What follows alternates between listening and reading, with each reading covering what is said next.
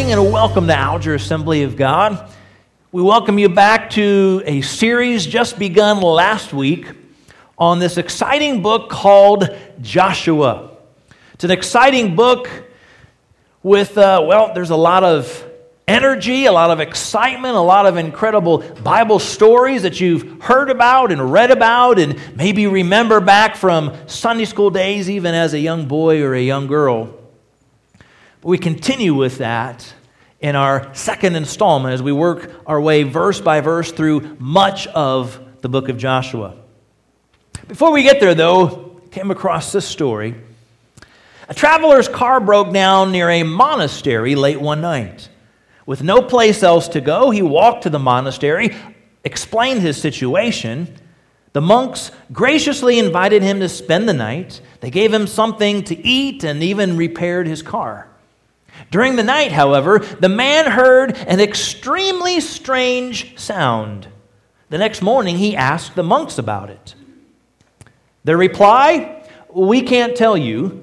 You're not a monk." Disappointed, but thankful for their hospitality, he went on his way. Many years later, the same traveler had the same car problems in front of the same monastery. Once again, the monks were helpful and happy to give him a place to stay, to feed him, and even to fix his car once again. And yet once again during the night, he heard that same strange noise from years earlier. Again, in the morning, he asked them, "What was that noise I heard during the night?" Their reply was the same, "I'm sorry, we can't tell you. You're not a monk." But he said, "All these years I've wondered about that sound. I'm dying to know what it is. So tell me, how do I become a monk?" Well, they explained, "First you must travel the earth and learn to speak the language of every culture and tribe that exists in the world. Then you must do one kind deed for every man, woman, boy, and girl on the planet. Finally, you must climb to the top of the highest mountain and count the number of stars that exist in the heavens. When you have done all of this, you're well on your way to becoming a monk." Undaunted and excited about the possibility, this man took up the challenge. Some 45 years later, he returned to the monastery and knocked on their door. He says, "I've traveled the earth. I've learned over 6,000 languages. I've performed kind deeds for over 9 billion people. I almost froze to death on the highest mountain where I learned and counted that there are over 19 trillion stars." The monks were amazed. "Congratulations," they said. "You are so close to becoming a monk of the highest order. We'll now take you to the source of the sound." So they led him to a wooden door where one of the monks said, "It's just behind the door." The man tried to open the door, but it was locked. "How do I open it?" he asked. "Well, first you must memorize the Old Testament." Oh boy. However, he went to his room, and within a number of months, he came back having memorized the entire Old Testament. In return, he was given the key that would unlock the wooden door. As he opened the door, he encountered another door made of brass. It was locked. "Well, how do I open this one?" he said. "Well, you must memorize the New Testament." Frustrated, he went back to his room and opened up the Word of God and memorized the New Testament. Within a few months, he had the key to the brass door. Once again, they accompanied him to the strange sound. He unlocked the wooden door, unlocked the brass door. There was finally one more door. It was made of gold, and yet it too was locked. They said, "This is the last one. To receive this key, you must spend 1 year in the dungeon with only bread and water to sustain you." He'd invested all of this time, so what's one more year? He excitedly went to the dungeon, spent 1 year with only bread and water. Emaciated, tired, and weary, he was once again taken to the source of the sound. He unlocked the wooden door. He unlocked the brass door. The monks gave him the key to the gold door. Hands trembling, he placed the key in the lock, unlocked it, turned the doorknob, and opened the door. Behind it lay the source of this sound, the sound that had tormented him for years and years, decades upon decades, and without a doubt, however, it was worth all of the years of pain and suffering. Want to know what it was? I can't tell you. You're not a monk. Don't you hate that? All the buildup, all the time of waiting for the end of the story, and you don't get the punchline. Maybe you've heard some other people that way. And you wait and you wait and you wait, and then you don't receive what you were hoping to receive. Unfortunately, sometimes we feel that way about God. We feel as if He's promised us something, He's promised us His presence, or He's promised us His promises, and nothing's happening. We're getting to the end, we're ready for the payoff, we're ready for that punchline, if you would, and then we don't receive. Or maybe you feel like, kind of like the man in the story, you almost feel as if you've got to jump through hoops. You've got to do certain things in order to get God to do something for you. Maybe you've felt that way. You've been challenged. You've struggled with, how do I receive God's promises? We say, every promise in the book is mine, right?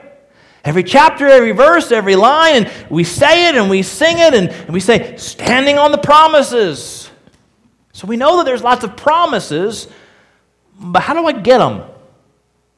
How do I receive them? Are there certain things I've got to go through? Do I have to do all the things that the man in the story did? So what we're going to be looking at this morning is receiving the promises of God. We're going to try to simplify the process, make it a little bit easier to understand. Doesn't mean it's going to be an automatic thing. We're going to take a look in Joshua chapter 1.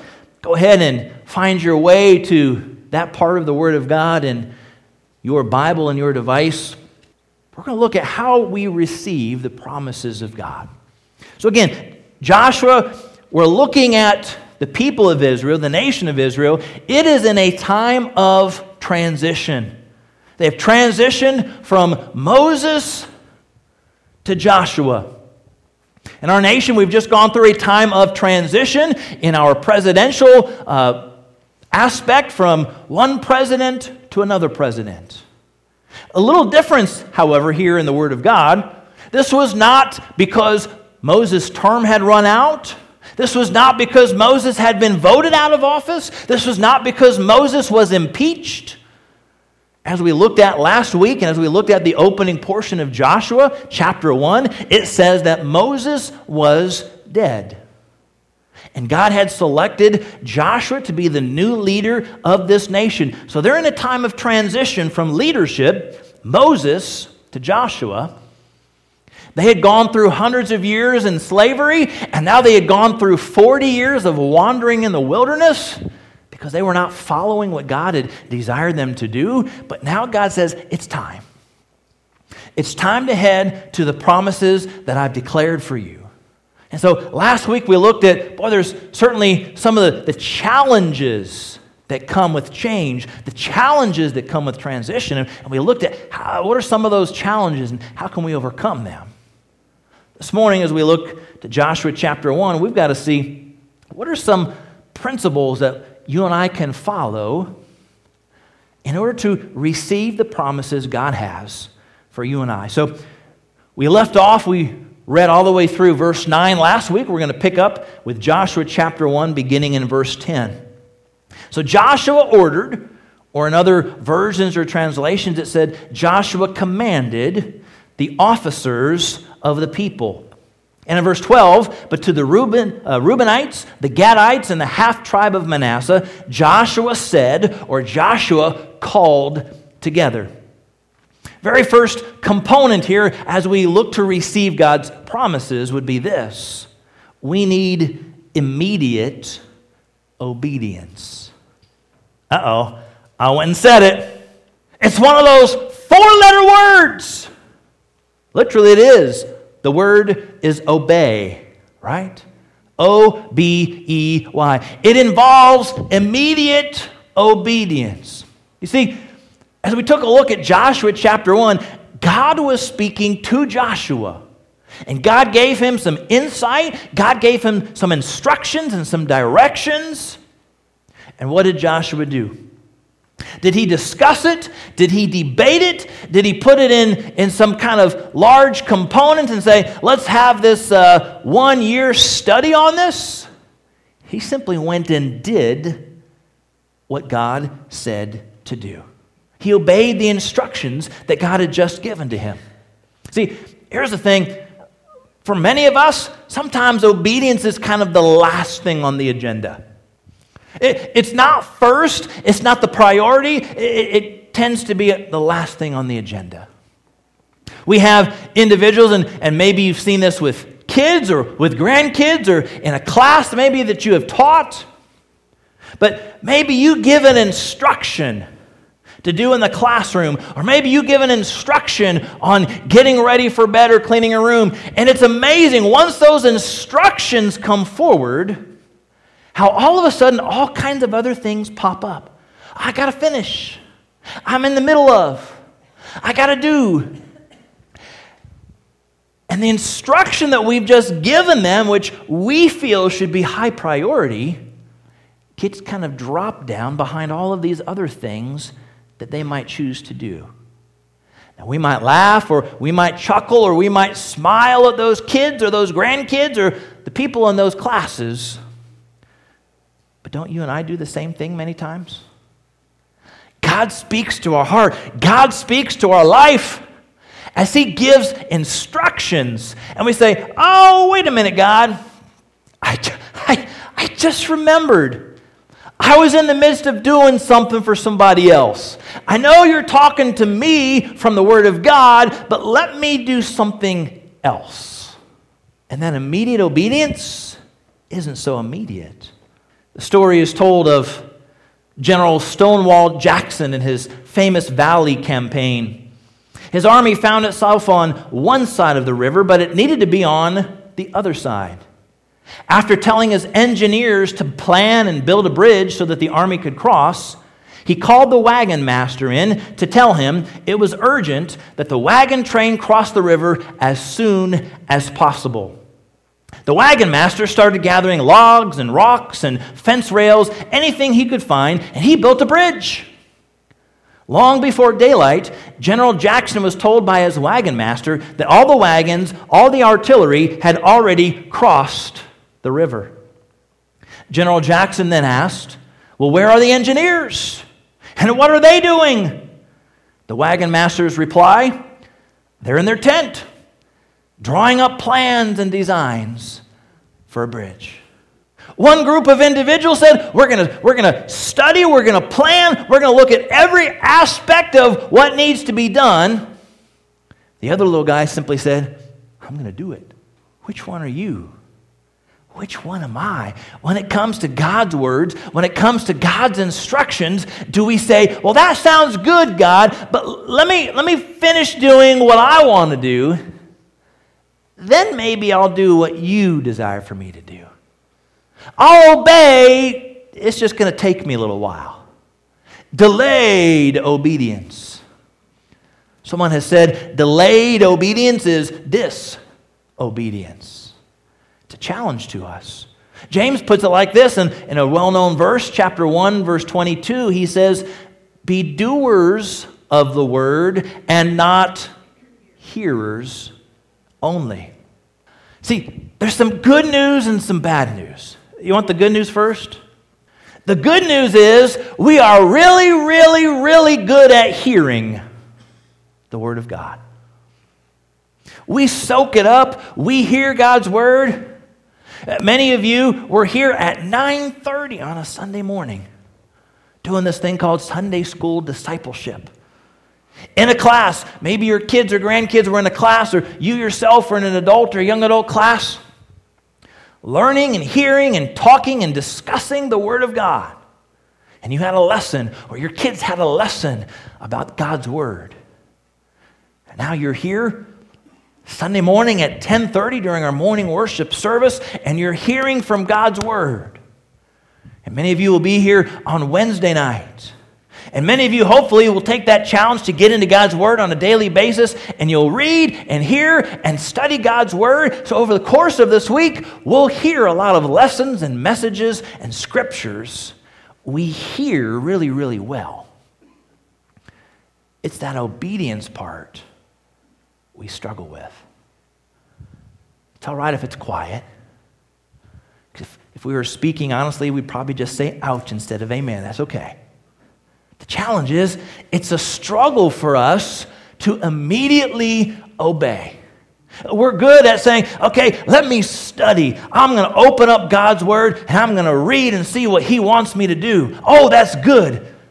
But instead of doing it, let me go over here and let me read and see what God wants me to do. Oh, that's good. I'm going to put that right after that other lesson. But let me go to this next study.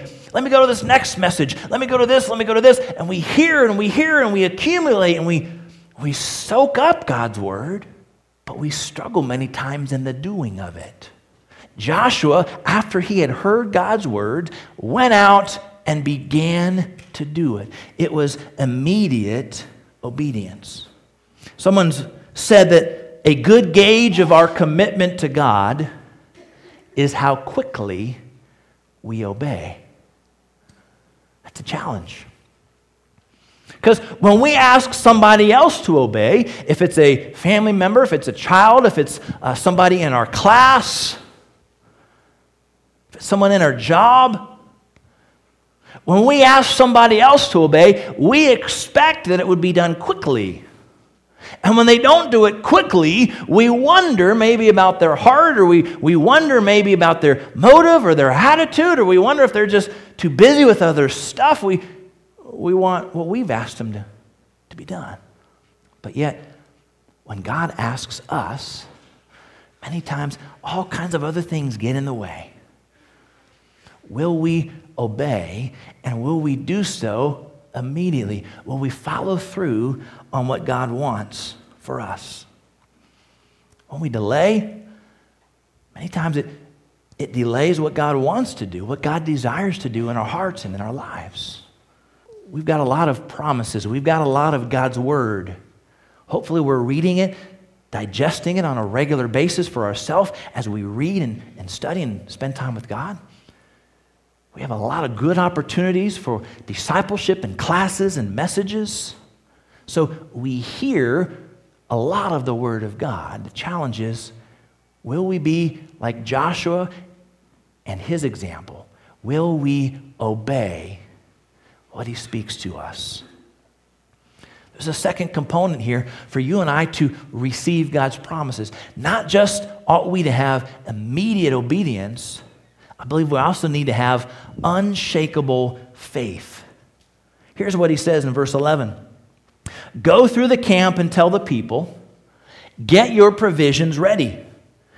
3 days from now, you will cross the Jordan here to go in and take possession of the land the Lord your God is giving you for your own. There's this unshakable faith in God. First of all, Joshua himself needed to have some of that unshakable faith. I mean, he's taking over for a legend. Remember, we talked about it last week, Moses. People might be looking back and saying, I remember, here's what Moses did. He went up to Pharaoh and kind of called Pharaoh out and said, let my people go. Maybe they said it rather dramatically, right? Oh, and then he led us out of Egypt straight into the Red Sea with Pharaoh's army behind us. And he led us across the Red Sea. And then the sea swallowed up Pharaoh and his army. And then in the middle of the wilderness, I mean, there was manna and there was quail and there was water from a rock. Again, memories of the good old days. They're thinking about all of that. And now there's Joshua. Joshua needed to have some incredible faith and courage for this monumental task in front of him. Right? This Jordan River that they're coming up to, at flood stage would be about 1 mile wide, about 3 days' journey away. So it's a mammoth task, and it's coming up pretty soon.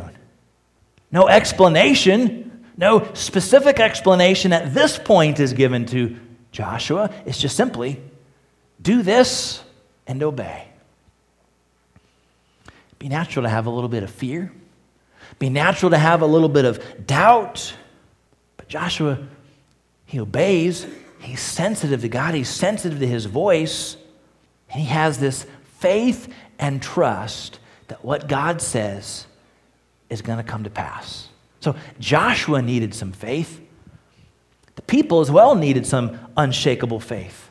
Hundreds of years in slavery, 40 years of wandering in the wilderness, and now they're coming up to this Jordan River. How are they going to cross it? How are they going to go in and conquer this land of all these peoples? If you and I were back there, wouldn't we want some details? Show me the blueprints, Joshua. What are you going to do? How are we going to do it? Who's going to do it? When are we going to do it? Start asking those reporters questions, right? Who, what, when, where, why, and how. I need them all answered, Joshua, before I take a foot, before I take a step. It would be natural of the people to say, I'm a little hesitant, I'm a little skeptical. They needed some of that unshakable faith as well. I mean, you're going to make a bridge? You're going to build a boat? You're going to get one of those really absorbent paper towels and soak it up? I mean, what are you going to do, Joshua? And yet there was faith to follow what Joshua was saying as he had the faith to follow what God was saying. There were no committees. There were no Jordan River Committee. It was simply God declared, and Joshua follows up with his commands, his orders, his instructions. Do we have a faith? Do we have a trust in God?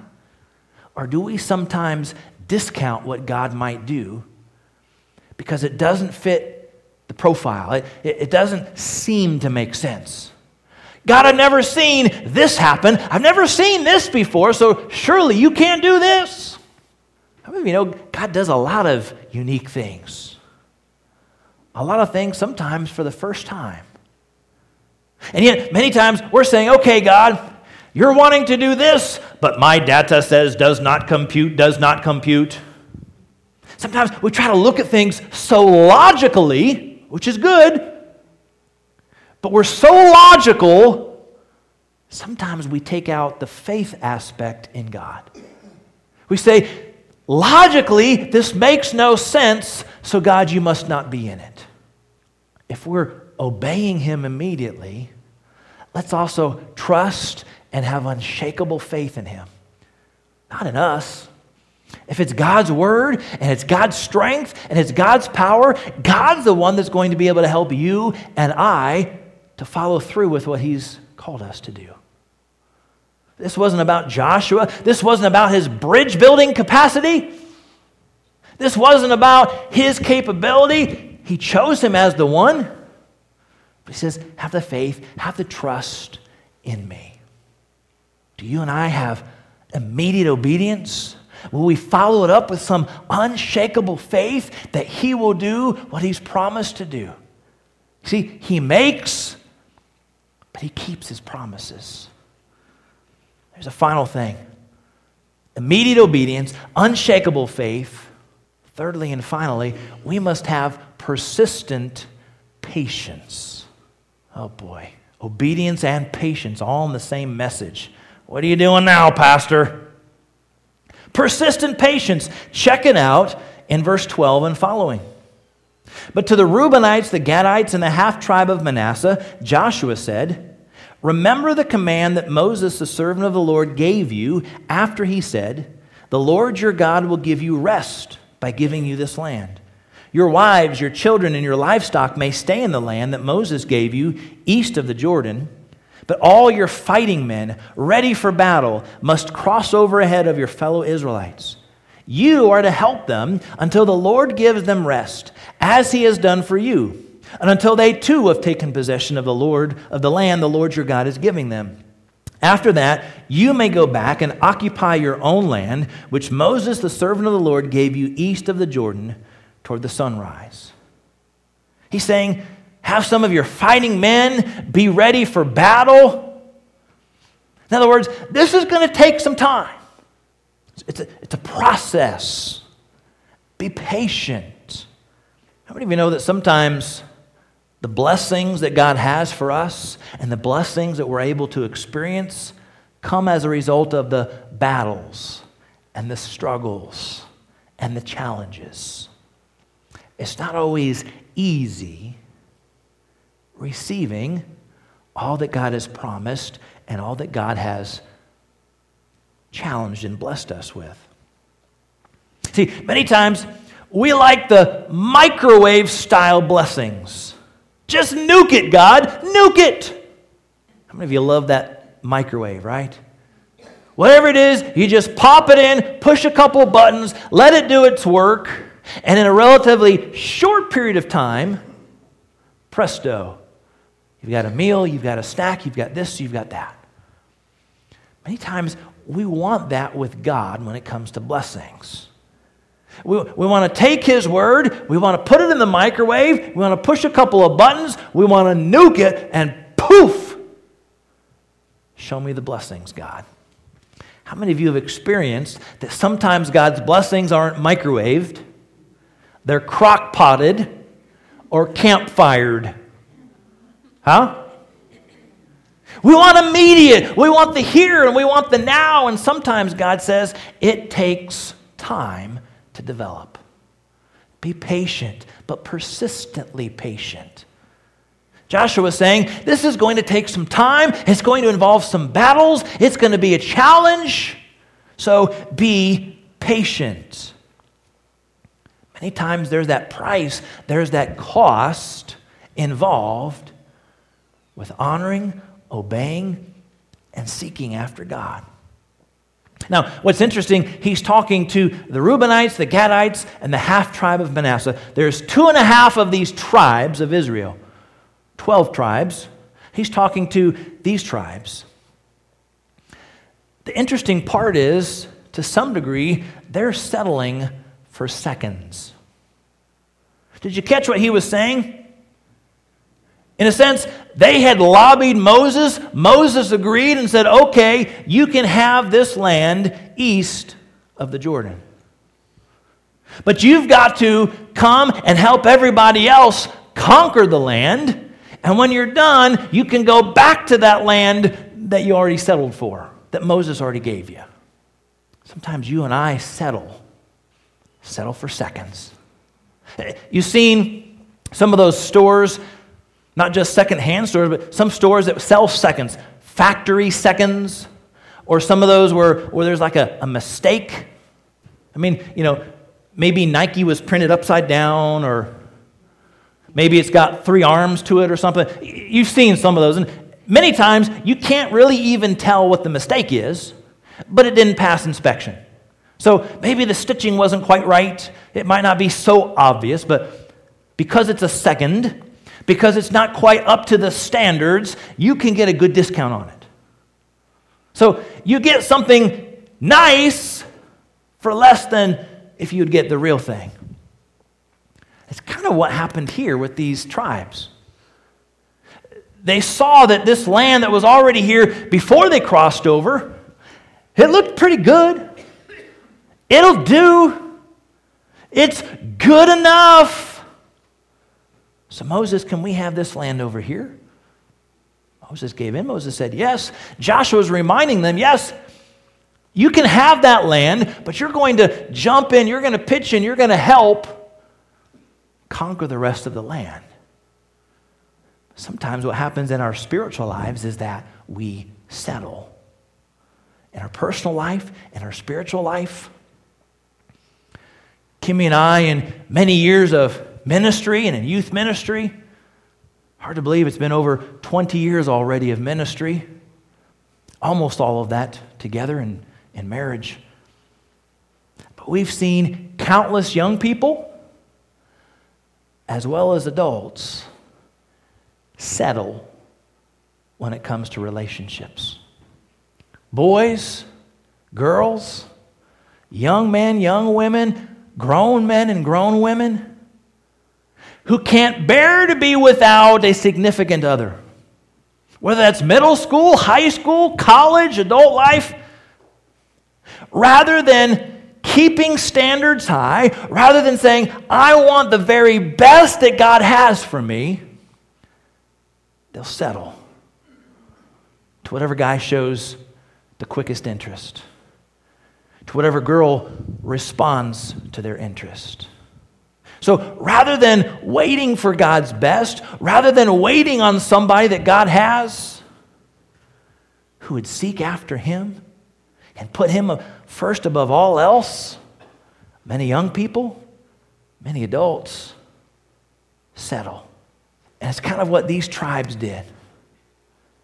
What we've found, what we've discovered on this side of the Jordan, it's good enough, close enough. I mean, for me to wait until somebody really, really good, who knows how long that's going to take? I need a guy in my life now. I need a girl in my life now. Seen it time and time and time again. Is it a challenge to wait? Yes.